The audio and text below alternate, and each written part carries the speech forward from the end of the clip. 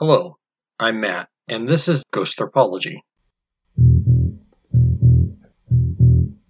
Ghosthropology presents discussion of ghost stories and beliefs, and how we share ghost folklore, and, importantly, how belief in the supernatural reflects who we are.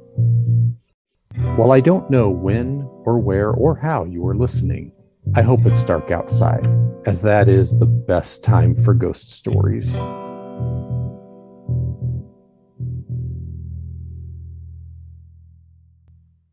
Episode 44, Talking About Exorcisms with James Tyner.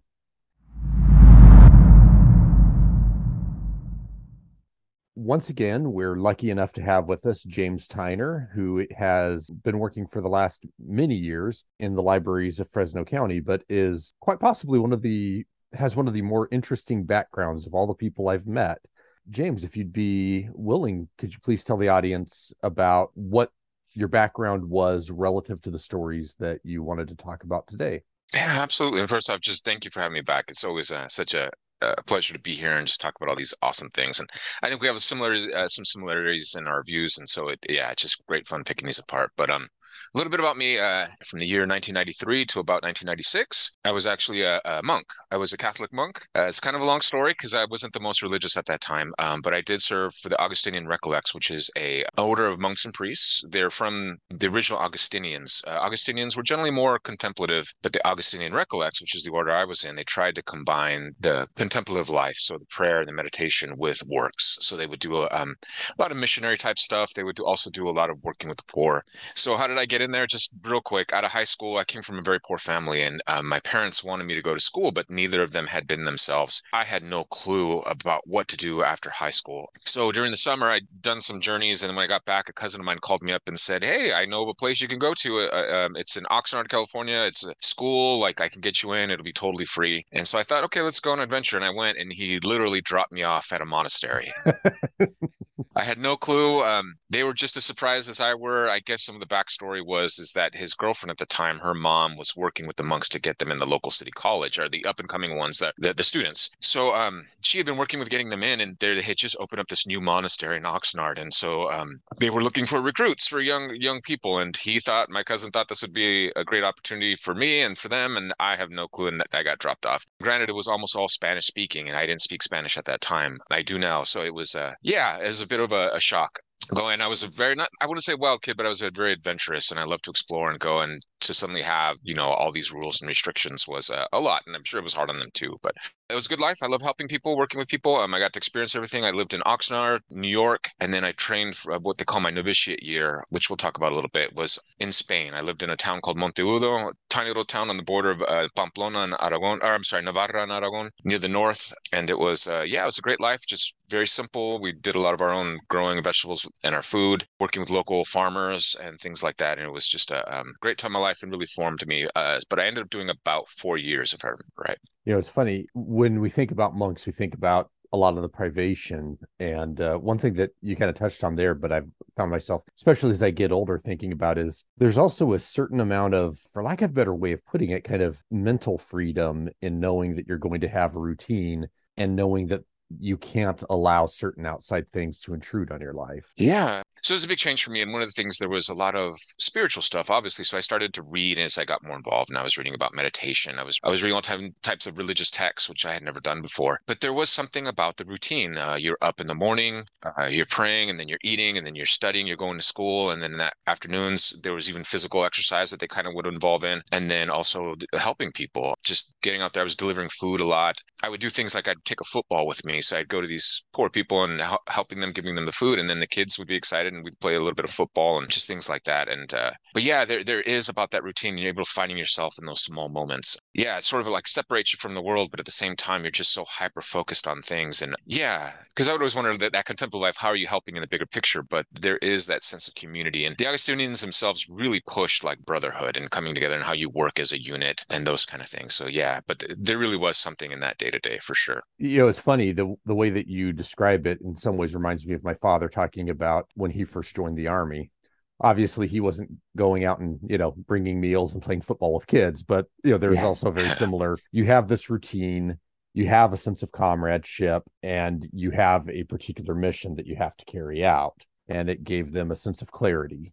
It's interesting that you make that connection because my family is, long story short, I was the only one out of several generations and uncles that didn't go to the military. Even my brother, my stepdad, my dad, my uncles, everybody but me. And it was because I landed in this situation. Otherwise, I probably would have as well. But yeah, there are some similarities. I mean, I would never say that it's exactly like it, but there are absolute similarities. And even the length of time and the different training and the way it came out was, yeah, I kind of look at it in the sense of sort of, yeah, very similar. And it's changed a lot of who I am. I think it's definitely sent me in those directions. And what I do today in my daily job, still, I pull on those moments, not just seeing it as library work. It's more like working for people in that bigger picture and making connections and still trying to help in the ways that I can. So, when you suggested coming back on, you told me that you wanted to speak about an exorcism that you had witnessed. Could you set the scene for that and let us know a bit about what led up to this? It was either late 93 or early 94. And the order I was in, one of the things they would do is they wanted to recruit new students because they had this brand new building. It's in Oxnard. It's a gorgeous building. I don't think they have students for it anymore. So I think it's now for more retired. But at that time, they were recruiting, so they would go to these big conventions. The Shriners Auditorium, this was all Oxnard, LA. And so they would go to these youth conventions, set up tables, kind of like at a con, and then try and attract people to the order. And so we would go along and do that. And it was this huge Catholic events and just a ton of people and trying to find, new young men that would be interested.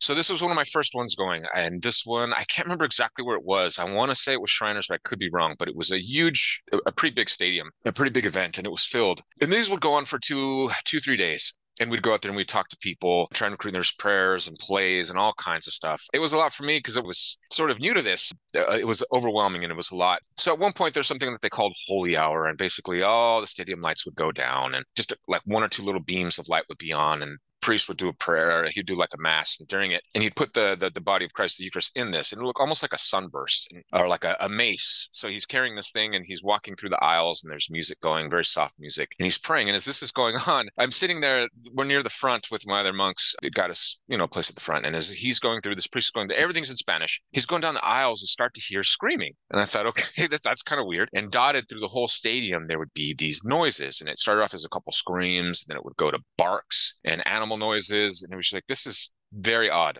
So I'm hearing this spark all around the stadium. And I started to notice as the priest would get to certain people, they would do whatever, they'd shake and he would say a prayer over them and it'd stop. And at first I'm a little scared. It's like, what the heck is going on? Like, this is a horror movie come true. But then as I'm seeing it, it's like, oh, it almost felt, this could sound very disrespectful of me, but it sounded like theater in some ways. People were reacting to the priest and then he was saying whatever, and then they would calm down. It was almost a way of sort of like confession in a way, like getting this off whatever this was, off their shoulders or off their chest. He's going down and he's doing this, and these people are screams and it's all these awful noises that sound like they're coming all from behind me. And as he gets towards where we're sitting, the lady, she was about 2 seats from me, Hispanic lady. I'd put her like in her mid 50s, maybe 4'9", 4'10", very short lady. She does the same thing. She stands up and she puts her head back and she starts screaming at the top of her lungs. And I'm looking like, what is going on? And then her face starts to change. That's one of the things that got me. She went what looked to me very pale. So some of the people next to her started to kind of like grab onto her to kind of like calm her down because she was shaking violently and she was screaming and yelling. And so as she's doing this, I can see what looks like tears of blood start to go slowly down her eyes. And she grabs one guy and with one arm, she throws him. And he kind of slides into some chairs, and then another one jumps on her and she pushes another one back with one arm. And finally, like just 4 or 5 guys kind of wrap her down. And then the priest comes up and he went into action mode. I just remember him kind of leaping up and putting a knee on her chest, and he's putting this on her, and she's hissing and screaming. And she looks at me at one point and she says my name. And this was kind of freaky. I'm just a young guy here, and she says my name. And he's got like I said, his knee on her chest. He's doing the prayers. And at that point, I was like, okay, this is enough for me. And her voice would like go to different. It almost sounded like different people. And then like again with the animal noises. And then everybody huddled around her, and the priest is praying, and I went to the bathroom and go get a drink of water. So that was kind of where that separated. And I could stop there, but I will say that over the 2 more years that I was in that part than in Oxnard, I probably saw a similar event. Nothing quite as dramatic as that, but I probably saw at least 3 more. Things like that, similar to that. So yeah, there's a lot to pick apart, but that's kind of the story. A lady next to me I believe, was possessed, and then everybody jumped on her, and then that was it. But just as a young person, I think I was all of 18 years old, seeing this horrific event, and kind of scary. But as I've grown older, I've kind of looked at it and tried to to examine it and see what was what. What do you make of it now, looking back on it almost 30 years later? That's a great question. I mean, I said in the moment I was frightened, completely frightened, and this was like horror movie stuff. But over the years, like everything I've looked up about it, even from the blood in her eyes to the changing of her face, those are all psychological, physiological conditions that can happen under stress and duress. So all of that makes sense. The one that a lot of people ask me, well, then how did she know your name? How did she know to look at you and say your name? And the one thing that I've come to mind, I'm 6'4". Everybody around me was not. I was a very different skin color and complexion. I didn't speak Spanish. I was pretty sure I was the only James in the building. And I'm assuming that my brothers with me probably said my name, and her being a seat or two from me probably heard it.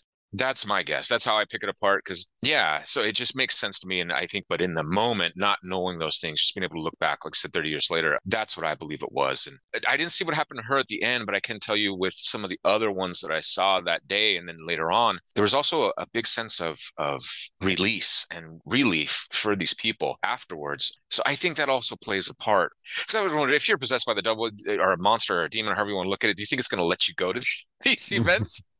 So that's the thing that always confused me, but just to see how it changed them, that process. So I think it's something deeper.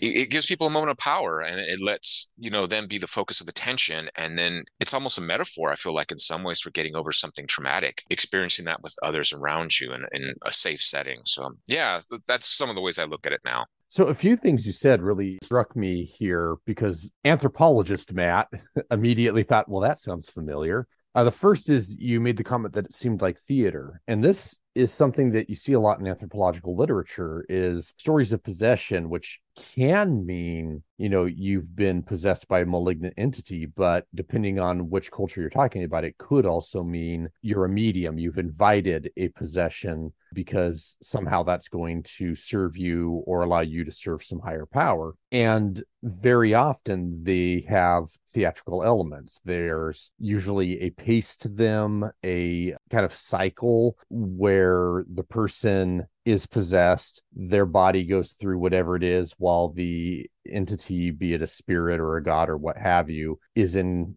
control. The person who's going through it will often discuss that they had themselves gone to some other place and were experiencing something important. But what happens is always culturally contingent. It's not random, and it's also not the same from one culture to another, although there are often similarities. But then they come back, and when they come back, there is usually some sort of release, either for them or for the community that witnessed it. And it's often compared to theater by anthropologists who work with, like, shamanic groups, for example. So that was the first thing that struck me, is you compared it to theater, and I thought, well, that's a very common way of describing it. Yeah. So one of the things that a lot of them would start with, or during the 2 days that these events would have, and that one in particular did, is there would be an actual play at one point. And you got to realize this was early 90s, so there was still a little bit of the satanic panic feel around. So one of the plays, in fact, I think it was the one from that weekend I distinctly remember, was talking about rock and roll music, and it was talking about, drugs and things like that, and tarot cards and Ouija boards. It was talking about to do that. And in the play, one of the girls becomes possessed, and they do a similar thing to her in the play. And in some ways, again, I don't mean to knock anybody, and that was a big movement at that time. They called it the charismatic movement, I think it was, in the Catholic Church. And yeah, just it was almost like setting the stage for that, and then you would see it reflected later on during that holy hour. So yeah, it was definitely setting some standards and expectations, and it also shows the pool of that time with the satanic panic, where people's minds, were with, anything that was odd or whatever. Yeah, they didn't mention D&D in those, but I had several, like, family members talking about burning D&D books and that kind of stuff. But yeah. Yeah, my family did not go in for that, but we knew a lot of people who did. Yeah.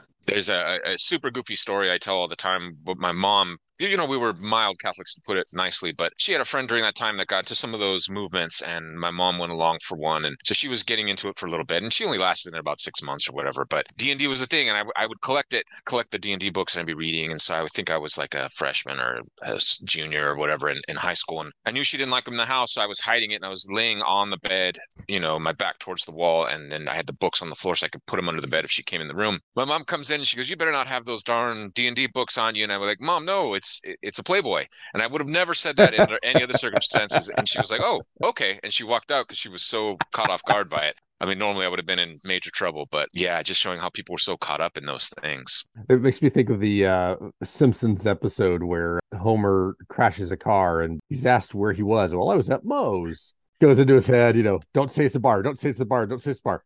I was at a pornography store. I was buying pornography. That's exactly it. Yeah, but I saw that one situation that I described the exorcism. I probably Mhm. saw others. I would say like three or four others. And one minor tidbit I'll throw in there is when I was in Spain, we didn't really do this. It was so focused on the religious aspect at that time. Lots of silence, times of silence, and meditation. But he was called the master of novices. He was kind of the priest in charge of us. He was, I would say, maybe 35 at that time, and his hair was stark white. He was a Spanish priest, and I guess he had spent a good 10 years in Mexico at that time. And I didn't know this till later, but he was the exorcist for his area. And I guess he'd become so tired of that, doing that in Mexico where he was, that he asked for the move back to Spain to get a change of pace because he was so busy, and I guess it was taxing for him. I guess it was pretty emotional. And he said that it had a big effect on him. One of the things that you had also mentioned earlier, and I thought this was interesting, is you said it was like confession, like getting things off their chest. Mm-hmm. And it makes me think about how most cultures have some sort of a release valve. A very common one is the idea of carnival, which still exists, but is not quite the same as what it was, say, during the medieval or Renaissance periods, where, everything was turned upside down. And it kind of gave people a way to blow off steam for 1 week so they could go back to the social order the rest of the year. And when you were describing the priest going through, and before he got to that woman who they actually pinned down, that several people were making noises and so on, it certainly does sound like a similar thing. This is an opportunity to let loose whatever it is that's in you in a way that people will contextualize and not hold against you later. Yeah. So That's a great point. It's right on it. And that's for me, I mean, that's kind of where I've over the years, as I look at this again, I think of almost on this kind of, you mentioned carnival, and I think that's a great correlation. And for us, I almost think of like Halloween or Americanized Halloween. It's sort of the gathering of families. You come together and you take on another aspect of whatever it is. There's a little bit of gluttony, you gorge in the food, and then what goes along with that, and then the movement, the candy, and sort of being something else. And those stories that we tell, square stories that kind of bring each other closer and have fun, are almost real for a split second, as you travel around the neighborhood and collect candy and see people in costumes. And there's something about that. Also, I cannot remember the name of me for the life of me, but there was a book on exorcism I wrote, and I cannot remember his name, but he was a professor, I forget where, but he just studied exorcism throughout the world, all different types. And he did talk about a particular tribe in Africa, I can't remember, where it was the women that would get possessed, but they saw it as a moment for them to have this sort of, almost tying in with feminism, just having that power for a bit, rather than having to do the daily routines, the daily chores, and all the things that are expected of us, to be free and to be powerful and to be wild and to dance and scream for this limited period of time. So yeah, and that was kind of his, kind of putting a different spin on exorcism, where it's almost a freedom and breaking away from norms, and then coming back afterwards. So I thought that was an interesting take. Sort of a temporary escape that allows you to essentially be a different entity that can get away with what you normally can't get away with, and also doesn't have your responsibilities. Yeah, because I remember the way he described it. There was dancing and movement and wildness, and they had control. They dictated the conversation. They dictated how this whole kind of performance went. Yeah, it's kind of interesting. It's sort of that freedom and power. Yeah, and breaking up social norms. It's a curious thing because every few years you hear a case of somebody who has died during an exorcism. They're usually Protestant exorcism attempts that happen, although I think there have been a few cases where it's been Catholic. But in many of those cases, the signs of the exorcism weren't necessarily that the person was behaving in a way that any of us would think was particularly abnormal, but it was out of the norms for whatever fairly strict social or religious group they were a member of. And, it's interesting that you do have these people who seem to take on possession as a way of, kind of getting out of some of the social strictures, as you say, but also it could be a way of essentially asserting that somebody's lack of conformance to social strictures is itself a sign that there's something evil with them, even if, in fact, the person is just doing what normal people do. Mm-hmm. To put it in modern context, Had an interesting situation a few years ago. I can't give too many details because I don't want to give the person away. But long story short, I got a call one day. This was probably maybe for longer, maybe 5, 6 years ago. I get a call from a supervisor at the time, and somehow they got my name. I have no clue, but they asked me, and this in all privacy, so that's why I'm not going to mention names. But essentially, they had an employee who wanted sick leave. They wanted to take time off, but sick time to have an exorcism. And so they were asking me, is this legit? Is this a real thing? Will this fall? Like, why they would ask me, I'm not sure. But so I had a big conversation with them, and we did talk it out, and we got with the boring, supervisor stuff and point by point. But one of the things that came up was talking about, because it was Catholic, and I was explaining to this person that if they deemed it a real exorcism, or this person was truly possessed, there's very clear steps that have to be done, and doctor's supposed to go in, a psychologist to analyze them, and all this stuff, and there's multiple approvals that have to go all the way up with the local diocese giving the approval on the steps going forward with the exorcism stuff. And so I explained this to the supervisor, and it was enough for her to do what she had to do, whatever it was, make her decision. This particular guy, it was kind of the same thing that you had mentioned. He wasn't approved ultimately by the diocese, but he liked going to these conventions, these charismatic conventions, and they would sell him bracelets, and they would sell him a necklace that would help him with his problem and keep him safe. And they would put their hands on him, and he would get that attention. And it was a break from the norms of work life. So he would work all week, and then on the weekends he would go to these retreats, and he'd spend a lot of money, but at the same time he was getting, I guess, the attention for himself that I think he needed. Well, it reminds me of when I lived down in Southern California. There was a group that they claimed to be native Californian, but based on information that we were able to track down, they probably weren't. I can't say for certain that they weren't, but the impression I got, both from information I was able to get on them, but also from talking to, as part of my day job, I was constantly talking to native Californian leaders and representatives. And it seemed like these guys probably weren't, but what they were doing was making a lot of money by having spiritual retreats that they would sell to like entertainment and tech company executives. Mm-hmm. And it seemed to be a place where those people could go, and for a little while, their high-powered, high-tech job was irrelevant. Mm-hmm. I think there's a little bit of, frankly, I think there's a little bit of racism in there of, the Indian is magical, that sort of thinking. Right. But I think there was also the idea that they could step away from a role of a lot of responsibility, not just in their company, but because of the way that tech companies, this would have been the early 2000s. So they were really becoming big players politically. But tech companies and entertainment companies play a very big role in the world. So it's kind of a way for them to step away from that for a little while. I mean, kind of going on that adding that sense of the modern. I would also wonder too, looking back over the years, what influence pop culture has. Mm-hmm. Like, we'll state the obvious, the movie The Exorcist. I mean, how much that, blew up the idea of an exorcist and what they do. And then, that there's monsters and demons all over the place. And I mean, I've heard countless stories of people seeing that movie and thrown up in the audience. But just still, I mean, how many movies we get now that are still about exorcisms, how much of that ties into the movie The Exorcist itself, and how much pop culture has kind of influenced those things. Yeah, and sort of made it okay, or at least brought it into our communal conscious, or however we want to put it. So yeah, I find that kind of interesting, what play that pop culture has on this in our views and our look. And because looking at those things that I went to, in retrospect, you can almost see aspects of it. Like, that's how they acted in the film, so let me also do this. So yeah, again, I'm not trying to pick on anybody or saying anybody's experience is less than, but yeah, I did always find it interesting, and just the power of media, and kind of how we see and perceive and feel these things. Because I mean, I had never seen anything like that, but as soon as it's happening around me, I knew exactly what it was, right? You could bite those cues, Yeah. Matthew Baxter, who's actually the husband of a friend of mine, I know him primarily as somebody who is frequently interviewed to talk about paranormal things, and as a writer. He's a very good writer. He's written a number of magazine articles.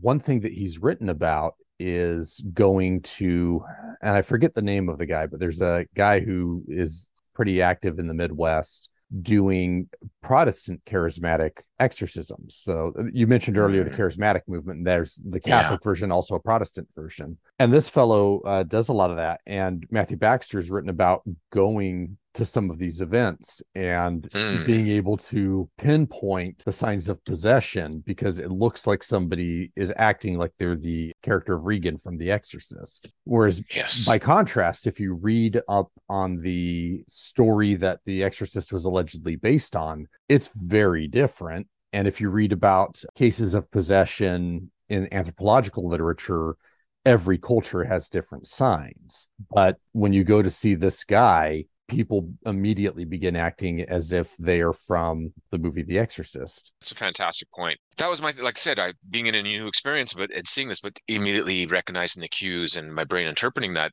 Yeah. And you would see it a lot. Again, I went to multiples of these and none of them were that severe, but every time the priest would start that holy hour thing and then the voices would start and the movements would start. It was creepy and horrifying and scary in that moment, but kind of knew what was going on at the same time. Those cues just automatic, because that's what we've been dictated to know, and that's what we've been told to how to interpret those things. That movie and how much power and influence the movie The Exorcist has had. Yeah, and how we interpret horror and the idea of possession. And again, going back to that African tribe I'd mentioned, because for them it was in some ways like empowerment. Like the exorcism was about power and being free and breaking out of these norms. And I again, seeing some of those people after they had experienced these events that I saw, again, that sense of relief and almost, I hate to use this word, but almost healing in some ways. Yeah, just sort of using the physical and the moment to get over these inner turmoils, I guess. Well, it gives you a sense of catharsis. It lets you, come to some sort of emotional conclusion. Yeah. Even if you don't necessarily deal with the underlying cause, it allows you to do that. And for some people, that actually might be sufficient to allow them to heal from whatever it is that's got them. For other people, it may simply be scratching an itch and not getting at the underlying cause. But I think it kind of depends on where you are with that. Yeah, and what was interesting for me too, like getting to know some of the priests that I was with, they didn't really they were more academics. The ones I were with, I mean, some of these guys had more than one doctorate. I mean, really intelligent, really studious, really academic people. And so a lot of them, they didn't even really look at this or think about this. For them, it was more about the works. It was more about the brotherhood, working together, helping your communities, and then the philosophical discussions, religious discussion. It was those academics. So this was very odd for a lot of them, and the ones that I saw were mostly because they were at these big conventions that were usually run by the charismatics. There's a handful of exceptions, but normally, yeah. So that sort of difference and trying to learn from that and those guys and seeing how they interpreted it or how they viewed these exorcisms, which usually to them, a couple of them in particular were kind of silly. Silly is not the right word, but that was a little bit different for them. Like I said, they were more on the academic, and then this was, but they also saw the power of it. So much so that I can say that by the time that I left Oxnard, they had started to have a few charismatic events at the monastery I was at in the little church there. They allowed some of the charismatic movements to do those things there. Well, it also, I think, points to an interesting contrast between the way that a lot of clergy experience religion versus the way that a lot of average people do, where that's a great point. For clergy, this is a calling. This can be a pursuit I don't think most of these people would devote their lives to it if there wasn't a strong emotional component. But a lot of them, especially in the Catholic Church, the Catholic Church is known for a strong intellectual tradition, whereas the average person off the street doesn't necessarily need that. They need something that gives them a sense of belonging, a sense of fellowship, in some cases, a sense of emotional catharsis. And I think that a lot of the charismatic and Pentecostal and so on movements serve those particular needs in a way that a more intellectual religious tradition has a hard time doing. I mean, it's not just Catholics. I mean, the Church of England, for example, has had to try to find ways to integrate elements of the charismatic movement in order to attract new members. Yeah. Same thing. I've heard similar things regarding the Presbyterians, and even the Southern Baptist Convention in the U.S. has at times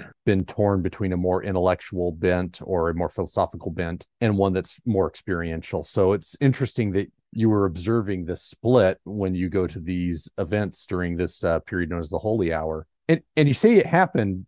Did it happen every time they had the Holy Hour? Not necessarily as big as the first time with the woman, but you had these types of things occurring?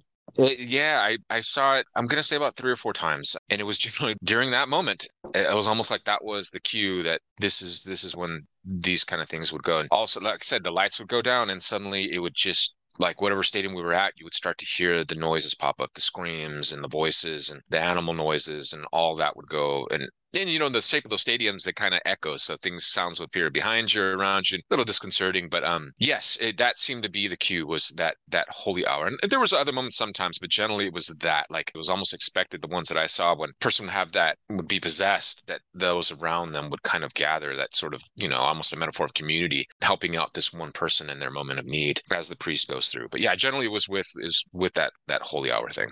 Well, that's an interesting observation that they were helping out, the people around them would be helping out this person in their moment of need. It's like the person who's having the experience, in addition to getting whatever release they're getting, they're also serving a purpose in that they're creating a stronger sense of fellowship amongst the people around them. And back then, like, not much internet, not what it is today. And the phones, Mhm. everything's different, right? Our communication is so much stronger now. There's the idea of story, right? Can you imagine, like, well, look at me. Here I am telling this story 30 years ago, for 30 years now, and being in those moments. And it's almost, I hate to say this, can sound terrible, but almost like advertisement, right? It's, Hmm. you go to these, you experience these things, you spread those stories, and those stories gather. And a lot of the times they would draw people into these events. So there is something about that shared experience and those shared stories, almost as being a way to draw in more people. As we're all a little curious. We all want to see, if you do believe there's a ghost or something, whatever, to actually see something like that, to get that evidence. And so I think it draws people in. I remember a medieval studies professor I had in college, Cynthia Policredi, I think it was her name. But she would talk about how, at a point during the Renaissance when most people didn't speak Latin, but of course, Mass is still in Latin, people would hang out outside the church, but they needed to run in to see the changing of the wafer and the wine into the body and blood of Christ because, well, hey, that's something unusual. And it seems like in some ways, this is a similar type of thing where it's a story about something that you'll see that you won't see anywhere else. In the religious life, right? Especially the orders, and as mentioned, a lot of them were academics. I mean, these are extremely intelligent people, again, multiple degrees, and looking at things with a little more scientific bent or academic bent. But still, there was moments like, I'll tell the story briefly. So at the time I was in Oxnard, for a moment, I was in charge of cleaning the church. So keeping it clean and everything ordered, that was my job for a while. So I was doing that. And this, a priest or whoever, or a monk or whatever, would come in and check on me, make sure I was doing okay, or if I needed help with anything. So every weekend, whatever, Saturday or whatever it was, I would be cleaning that place, and they would come check on me or whatever. So I go in there one day, and I'm cleaning up. And as I'm cleaning, I noticed this family standing in front of one of the images, the statues of the Virgin Mary, and they are all in tears, crying, crying, crying by themselves. There's no service. I just leave them alone. I just continue cleaning and letting them do their thing. So there's a husband, a wife, and there was 2 daughters, and they were all on their knees, and they were all screaming and crying, and they were all hugging on the dad. And they were there for some time, hour and a half, and they had offerings and flowers and things like that. And so eventually they left, and the priest came to check on me. And so I asked him about, that the family. I had said something, there was a family here or something, and he goes, "Oh yeah," he knew who they were, and the father had stage 4 cancer, and after prayers for intercession and stuff, it was all completely gone within the span of a couple weeks. And so they attributed it to the intercession of the Virgin Mary, or whatever. So they were there giving thanks. And but the reason why I bring this up is the way the priest said it. It was kind of weird. It was sort of that intersection of like, we're cleaning, we're talking, we're discussing about works and the order and philosophical things, kind of more academic bent. And in the middle of that conversation, then he would go to this sort of spiritual story and how to blend that. And as a person, I wasn't very religious. I didn't really believe in any of that. And how do I, me myself as a young kid, correlating these stories and what it all means, and just that the way that I don't know, the more intellectual and the way the more spiritual would kind of blend and interweave sometimes, I guess, was the point that I was trying to bring up. Mm-hmm. Yeah, which I've known some people over the years, like a lot of the ethnographers I've known had absolutely no trouble interweaving intellectual aspects with what they did with like supernatural aspects. Right. The archaeologists like me, we had a hard time doing that. Same with the Yeah. same with the osteologists I worked with and so on. And not all the ethnographers. Some of them absolutely couldn't do that. But there were a fair number of ethnographers I met who had no trouble doing that. So yeah, it's interesting when you meet somebody who does that. And for them it's a seamless thing. Yeah, and absolutely. And for me, it was hard. And then a story like that, I mean, even now, like my brain goes to, okay, so coincidence, science, just, but for them, for the priest that I was talking to at that time, it was more of a bigger picture for him. And, they both somehow for him worked together and told a bigger story. I'm like, okay. But yeah, it's still seeing that again as a pretty young adult and seeing this family and how being in this church and being a part of this, had an effect for them. And yeah, I don't know what happened after that, but I always thought it was kind of an interesting story. Mm-hmm. Now, there's a lot of information, I'm going to say, information in scare quotes about exorcism that is kind of, publicly known, again, in scare quotes. And I don't know how much of it's nonsense and how much of it is true, but since I've got you here and you may know the answers to this, like one thing that a lot of people I know will talk about is that there are specialist priests who do exorcism and nobody else can. Is that correct in the Catholic Church? Sort of, yeah. So there are rites, like specific prayers and things. And so generally when an exorcism would happen, like I had mentioned earlier, you do have to go through a series of approvals. There's tests that have to be done. And essentially the diocese and the bishop would have to sign off on this. So there are very, very clear steps that do have to be done. So if a moment happened, like something severe, that a regular priest could get approved and do it. But there was so many, and I'm saying like the last 10, 15 years, there's, and again, I think this does tie into media, but I'll touch on that later. But there's been a huge hiring for exorcisms. So there's a program, I believe it was the Pope or the people from that level are creating more positions and bringing in priests to be trained in the Vatican to be more exorcists. I guess there's just this massive need for it. And which is really interesting to me because what is that saying on a bigger picture and a bigger level? But there's tons of documentaries now coming out about it and how these priests are being trained to do this. A lot of dioceses were assigning a specific priest in their area to do this. They would be the official exorcist. And I've read and talked to a few people, and there was some pushback because they felt like these priests felt like they were being put into this position or doing something that they weren't really wanting to do. If they wanted to focus on these academics or focus on a smaller community. Yeah, there was this absolute need for exorcists. So a lot of places are, from what I've heard, assigning, an exorcist for the diocese that would help make these decisions and then do the work. But it's definitely a shift. Like I said, in the 70s, and we had that strong, hard academic turn, and now kind of moving this way. So yeah, what that role plays, I'm not 100% sure, but there has been a huge training surge and movement to having more official exorcists. Okay, but that's not necessarily a set thing in the Catholic Church. It seems to be a more recent thing. Yes, like there used to be some, like a handful that would do it back in the day. There was only a few.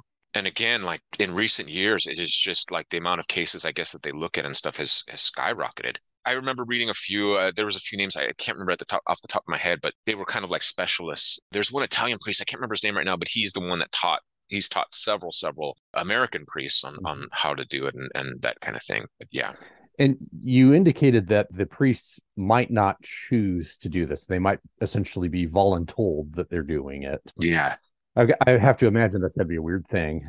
Right? Yeah, that'd be so strange. Like, what if you don't even believe in that stuff? And again, talking to pop culture, like, let's talk about ghost shows, right? A lot of them times they'll do investigations in a house or whatever, and they'll bring in a priest. But I think that has gotten into people's heads, and if they do experience something strange in their homes, they'll immediately go to their local church and ask. And I think some of these priests are actually being asked now to go to people's homes and talk to people, and in some ways an odd situation. So yeah, very interesting how that pop culture again influences and changes those things and the nature of that job. Yeah, there's a lot to unpack there, really. Right. One of the things that you mentioned is that there may be cases where, like, in the moment, just standard local priest might just take care of something if they could. Seems from your story, it seems to be that that's what happened with that woman at the convention that one day. Is that correct? Yeah, it was just something that happened in the moment. I don't think it'd be planned. Mm-hmm. They didn't come, or maybe on some level, maybe she did it. Just maybe she needed help. Maybe she was depressed. I'm not sure. And I know I'm sure that priest he had experienced similar things during other conventions, but I don't think it was planned or anything like that. Just sort of that in the moment. Having to deal with that. And I remember back in high school, a friend of mine had called a priest over because he had seen something in his car, and the priest had no idea. The guy thought it was a ghost in his car, which was And so the priest talked to him and blessed the car or whatever, but you could tell he was kind of like, he wasn't sure what was going on. So he took initiative of the situation and just did it like a blessing, hey, let's bless the car. Let's bless you. Be safe. You're a new young driver. So he turned it from this sort of paranormal, scary into just what was a little more standard job for him in that moment. something that happened to a friend of mine years back. I just think you'll enjoy this because it does tie in a bit with what you're describing. A friend of mine was working on an archaeological site, and they had a Native American elder with them, which is pretty common in the US. It's not always the case, but very often when you're doing excavation, you'll have a representative from whatever the local group is there, and their title is monitor. So they found something that this guy said he found unnerving. So he wanted to go through and do a ritual with everybody where he would burn some sage, blow the smoke onto them, and sing a particular sacred song. And he got to my friend, he did that. And then once that was done, he just looked at my friend and said, "I'm sorry, I can't get it off of you. It's too strong." And he just turned and walked away. Oh, Flash forward 5 years later, this friend is now married, and his wife is convinced that we are surrounded by all manner of mystical things that could do us harm. And she hears the story, and she insists that he go back and talk to the elder who had done this. So he goes to the elder and he says, "Hey, do you remember a few years ago this happened?" And the elder just started laughing and said, "Yeah, that was pretty funny." Like, "Wait, there's nothing there?" It's like, "No, I was just messing with you." that's awesome. Yeah, my experience is that working with a lot of these modders, some of them, I suspect, based on what I know, because I knew this fellow, he probably did feel that it was necessary to do this. But my experience with most of these folks is that they also have pretty wicked senses of humor, and if they can mess with the white people, they totally will. That's awesome. And it kind of reminds me a little bit, just, like the role of these things and how it's changed. Like, for instance, like I remember tarot and Ouija boards having this influence, and people want to do this to try and find something out about themselves in the future. And sometimes we look for these words of wisdom from people that'll somehow, they're so wise or they're so into whatever it is that they'll have some sort of special knowledge about, my grand existence and, in the big scheme of things. And the power that little words like that can have. Yeah, that's an awesome story, though. It's funny because you're saying, trying to find out my place in this grand existence. It's like the opposite of H.P. Lovecraft, the idea that the horror of his stories is all about the fact that not just you, but all of humanity is really pretty insignificant. Yes. Yeah. So you said you had some other things you wanted to talk about, and we certainly have time. So Perfect. So I'll run this one past you, and it was during my time there.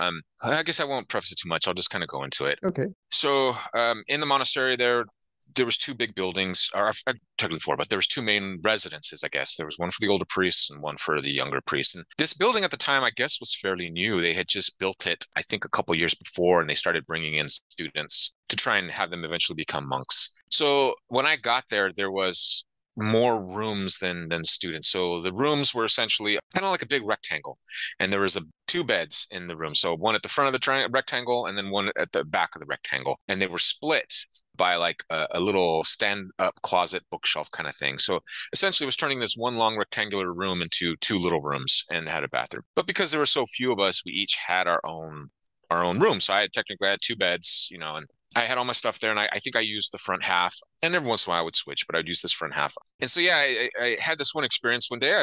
Or one night. It's going to sound kind of crazy, but I'll stop trying to explain. I'll just tell it. So I'm asleep, and suddenly something wakes me up, and I cannot move.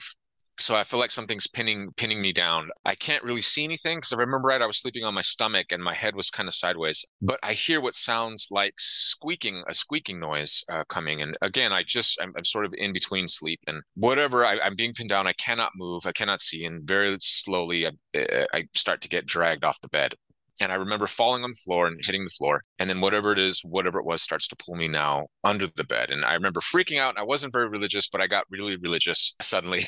I started praying, and whatever this was, I could hear it. And as I'm being pulled under the bed, the squeaking noise gets more and more intense. It's really strong. And I could start to see what looked like a mild green glow. And as I start the prayers, immediately the pressure off my chest goes away, and the pressure off my legs, then the movement stops, the squeaking stops, and then suddenly the whole room changes, and I wake up and I thinking, wow, that was a terrible nightmare. And so I sit on the bed and just kind of gathering my thoughts, and man, horrible nightmare. So I immediately go to sleep, and that's that. So it started to bother me for whatever reason. And I kept thinking it was so intense and it was so vivid. Like, what was that? So I went to the library at the time. There was one nearby the monastery, and I looked up and I found the old hag syndrome. I found night terrors, and everything fit perfectly. And I was thinking, fantastic. Like, yes, this is natural. I get it. This is perfect. I'm not the only one to experience this. This is great. So it answered my questions, and I was very, very happy. So fast forward about a week or 2 weeks later, I was at school with a fellow monk. I won't give his name away, but we were similar in age and we got along really well. And so something was bugging him that day. So we started to talk and he asked me not to say anything, but he said he was having trouble sleeping. And that over a period of 2 days or 3 days, he'd had the same dream where something was pinning him down in his bed. And he slept on his back, and he said he would see this green mist, what he could see. And he's describing to me exactly, almost to a T, what I had experienced. The noise, this sort of squeaky noise, he heard the movement, it dragged him off the bed. So to a T, and I explained to him what I had experienced. So we were both like, what is this? And again, I still think that the night hags, that fits it, but it was still intriguing that two of us would experience this at the same time. And then there's a couple little twists to it. So a little bit of time after this, I went to clean my other bed. So I had, the two beds, the one where I slept and then the empty one. So I go to change the sheets and I pull back the comforter on the bed, and the comforter was fine. Just, then pull it back, and on the sheet underneath was a circle, what looked like somebody had been jumping on the bed, but it wasn't on the top of the blanket, just as I pulled it underneath on the sheets. And so I'm thinking, maybe I sat on this, it's just my butt print, which is the most logical explanation. But the fact that I had heard the squeaking, and at that moment I pushed on the bed and I was able to recreate that same squeaking noise. So whatever it was I was hearing was the bed. So yeah, it kind of freaked me out because I don't, this has to be a scientific explanation. It has to be this, but the little things and the fact that someone else experienced it. And now that he and I were kind of aware, we kind of had our eyes open. And there was one guy, a Spanish speaker, there was a communal room, and in the communal room, there was a TV and a couch and refrigerator, that kind of thing. And he was kind of in charge of waking everybody up. He'd play music in the mornings to wake us all up. And so that was his job. And for some reason, I couldn't sleep. And I woke up at like 4 a.m. and I walk in there and he's sleeping in there. And I told that other guy I was with, and they were kind of close. So they talked about it over the next couple of days. And the guy wouldn't say much, but he said that he was having a lot of trouble sleeping. He felt like something was trying to keep him awake in his room. And so he was sleeping in the communal room during that time because whatever it was, he kept having similar dreams and similar things. And there was actually a fourth person who was saying that anytime he would try and close his eyes, he felt like he was getting pushed or things were moved in his room. And I don't know if I believed all that, but for him, what we ended up doing is a few of us went in there and saying a prayer for him in his room, and that seemed to stop. So that one I always felt was psychological on some level. But us coming together and going to his room and saying the prayers together seemed to calm, at least for him, whatever it was going on, not allowing him to sleep. But that was 4 people, more or less, that were experiencing something with this sort of sleep paralysis. And if it's coincidence, that's fine. I have no problems with that. And again, all the symptoms were, this night hag syndrome. But yeah, the little details are kind of fun. So I like to tell that one at Halloween because I don't have a complete good explanation for it. Right. Still, I thought it was it's a fun one to tell. So a question I've got for you is, I want to make sure I understand this correctly. You each experienced very similar sleep paralysis episodes. The sound, okay, bed spring makes that sound okay. I get that.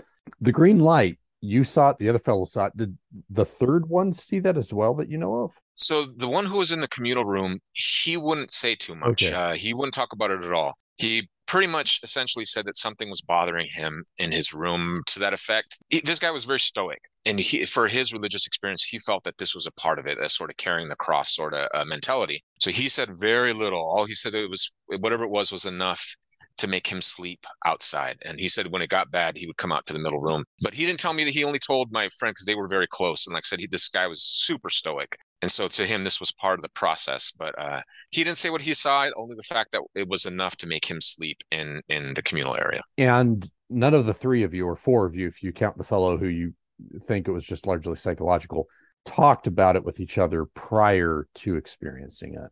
That's the weird part, is none of us had shared this. The 4th guy, the reason we noticed is because he was having trouble staying awake during the prayers. And you got to realize this guy was, if anybody was going to be a saint that I've ever met, this guy was going to be a saint. And he loved the experiences. He loved that life. And to him, the praying every morning and being a part of brotherhood was very important to him. And so we could see it, that something that he had bags under his eyes, he was nodding off, and this was something completely out of character for him. So we approached him just out of kind of curiosity and see if we could help. And I go into a tiny more detail just because what he said was so sort of outlandish. So he was saying that anytime he would pray or try and sleep, that he would feel wind in his room and that papers and things would flutter and something would shake him. And so it's a pretty outlandish story. And so when we went the one time we passed by his room, there was movement in his room that we could hear. And when we opened or he opened the door for us, we talked about it later that we saw papers fluttering. Now, granted, it could be him walking towards the door and then the movement of the air, of course, but it was kind of it's interesting. And then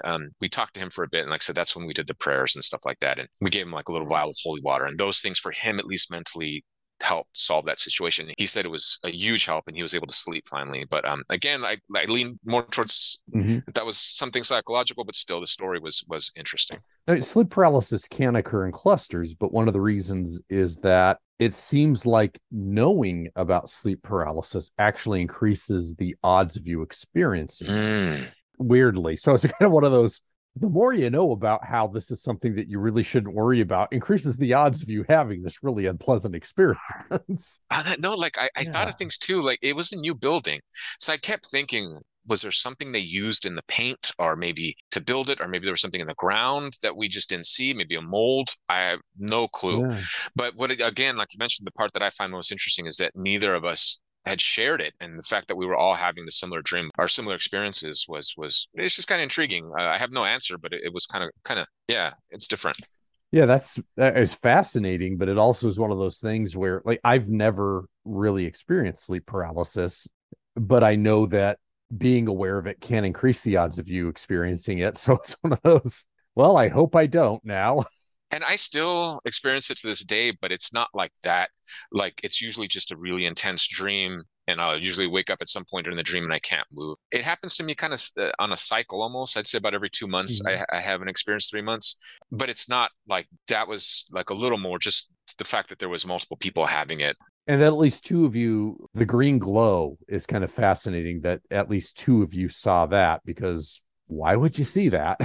And one of the other parts, I know it sounds like really dramatic, but the idea of being pulled off the bed and being pulled under. One of the things I distinctly remember was when I finally got control and I went to get up, my foot got stuck under the bed. And so I had to twist my foot down to pull it out. And so that's weird, a weird physical experience. And just sitting there thinking like, what the heck just happened? But again, I just chalked it all off. But I do distinctly remember having to maneuver myself a bit to get out from under the bed, which is just weird. It's just strange. That's fascinating. And I assume I was probably just asleep, and maybe I rolled off the bed and I somehow got angled under it. And I assume that's what happened. But just remembering the fact that I did have to position myself properly to get out. And then the other guy experienced that too. He said he remembered hitting his head when he came down off the bed. Because he was on his back, that his head hit the ground, the back of his head. He said he remembered the bump, and that kind of brought him a little bit more awareness. Wow. So yeah, weird story. It's a weird one. You both fell off of the bed also. Yeah.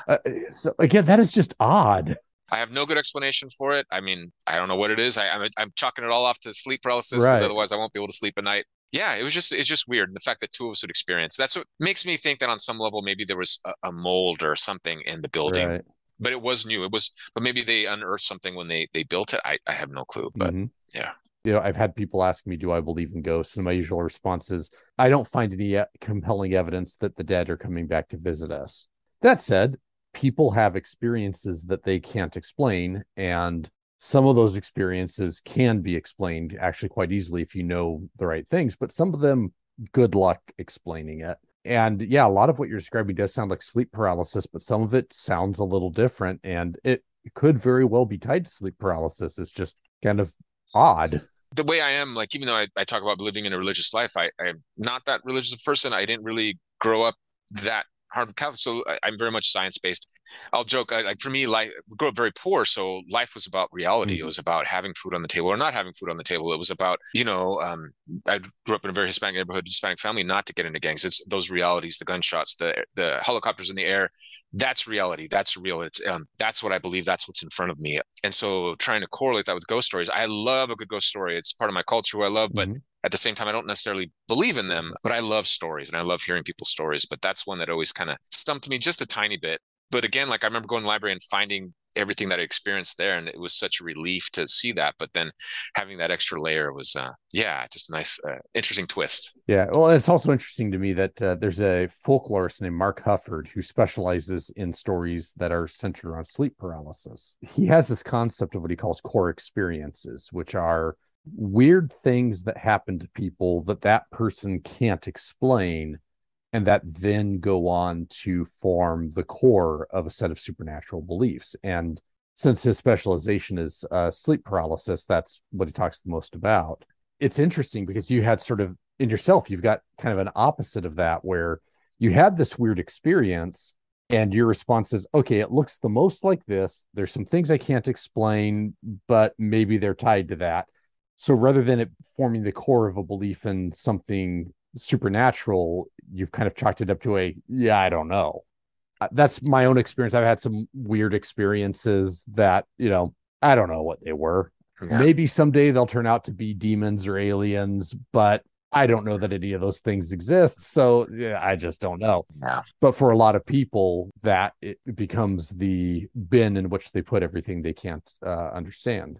One of the things I may slightly chalk it up to, and just being open and honest, was that, again, I was new to religion at that time, but since I was in that life, I thought I would go full bore. And so I started to read other religious texts. I started to read about different meditation techniques and doing those things because that's the life I was living at that time. So I kind of went in all in it. And I wonder if that had something to do with it, because that's sort of where my mind, to a small degree was in that. But I'll add one other minor detail that I almost forgot. So about 2 years after this, I was now moved into the monastery in Spain, a tiny little town called Monteludo, and there was the monastery there where I did my novitiate year. So even more hard work, even more training, more reading. But I had another experience, and in this one, it was similar, except this time I felt like I was a little bit off the bed, and it was a red light this time instead of the green, but almost identical. And this time I saw a face of what looked like, I think it was the Virgin Mary, which was really weird, but in almost odd way. So I thought, this is a nightmare.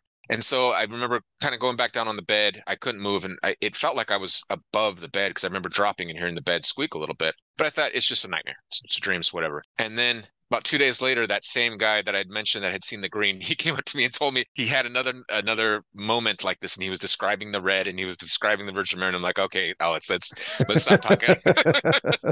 But it could have been just a ton of things. Like I said, the way we geared ourselves at that moment, we were in that spiritual life. We were trying these meditative techniques, and who knows? Just dream cycles and reoccurring dreams. I have no clue, but I thought it was interesting that there was again a similar moment. But putting it out there, that second time did not have the intensity of the first time. At least for me, this definitely felt a little bit more nightmare. But the fact that he also experienced something similar and did see the red also is again kind of intriguing without me saying it. I mean, he came to me to kind of bounce it off me, and then telling him that I had also experienced something similar. So it happened on 2 different occasions in 2 very far away spots. Out of curiosity, are you still in touch with a fellow who had the similar experiences?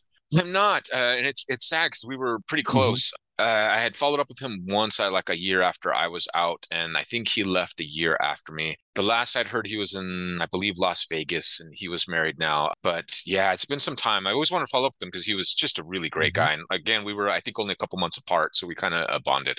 I would imagine that there's a fairly high dropout rate amongst people who are going to become monks, just because it does seem like a life that probably isn't for everybody. Yeah, it was for us. It's a pretty high turnover. I mean, in the 4 years I was there, I'll throw a number out. I would say I saw like 100 different people come in at the different levels total. And from what I know, I think 3 of them made it out of all those people. So 2 became priests and 1 became a monk, a brother. So yeah, out of the 100 I saw or so, only the 3 that I know made it. Wow, so that's even lower than I would have expected. I guess there's probably not a whole lot of a stigma with dropping out of a program like that if the rate is so high. So on that note, like one of the things they had talked about, I remembered, was kind of moving to where there was, how can I say this, where there was more interest, I guess. So there was a lot of missionary work in where the order I was in, and at that time they had just moved to LA to Oxnard, but wasn't too much. I mean, there was some interest, but not a lot. And they were talking about going to the Philippines and to Africa to do missionary work because there was a lot more interest, and they were hoping that they could get a lot more new recruits in those areas. So I was like, okay. So I think it would change, like, so where the spirituality is, where that missionary work in terms of the church, how they felt what it was needed, and then how could they get recruits from those new areas. Well, thank you very much for being willing to take some time and speak with me and my audience. Hey, ton of fun. I loved the show and what you're doing with it. My daughter and I listened to it together, so it's just fantastic. And I just love, the interesting, fun topics, but to be able to talk about it and, experiences and then dice it up is just fantastic for me. So But yeah, thank you so much for having me. It was fantastic. Thank you. If you have a weird tale, have had a strange experience of your own, or know of a bit of local lore that should get a wider audience, please feel free to contact me at ghostthropology@gmail.com. That's GHOSTHROPOLOGY@gmail. You can find more at kmmamedia.com. Click on the Ghostthropology link and you can find episodes, transcripts, sources, and a link to support us through Patreon. Spooky.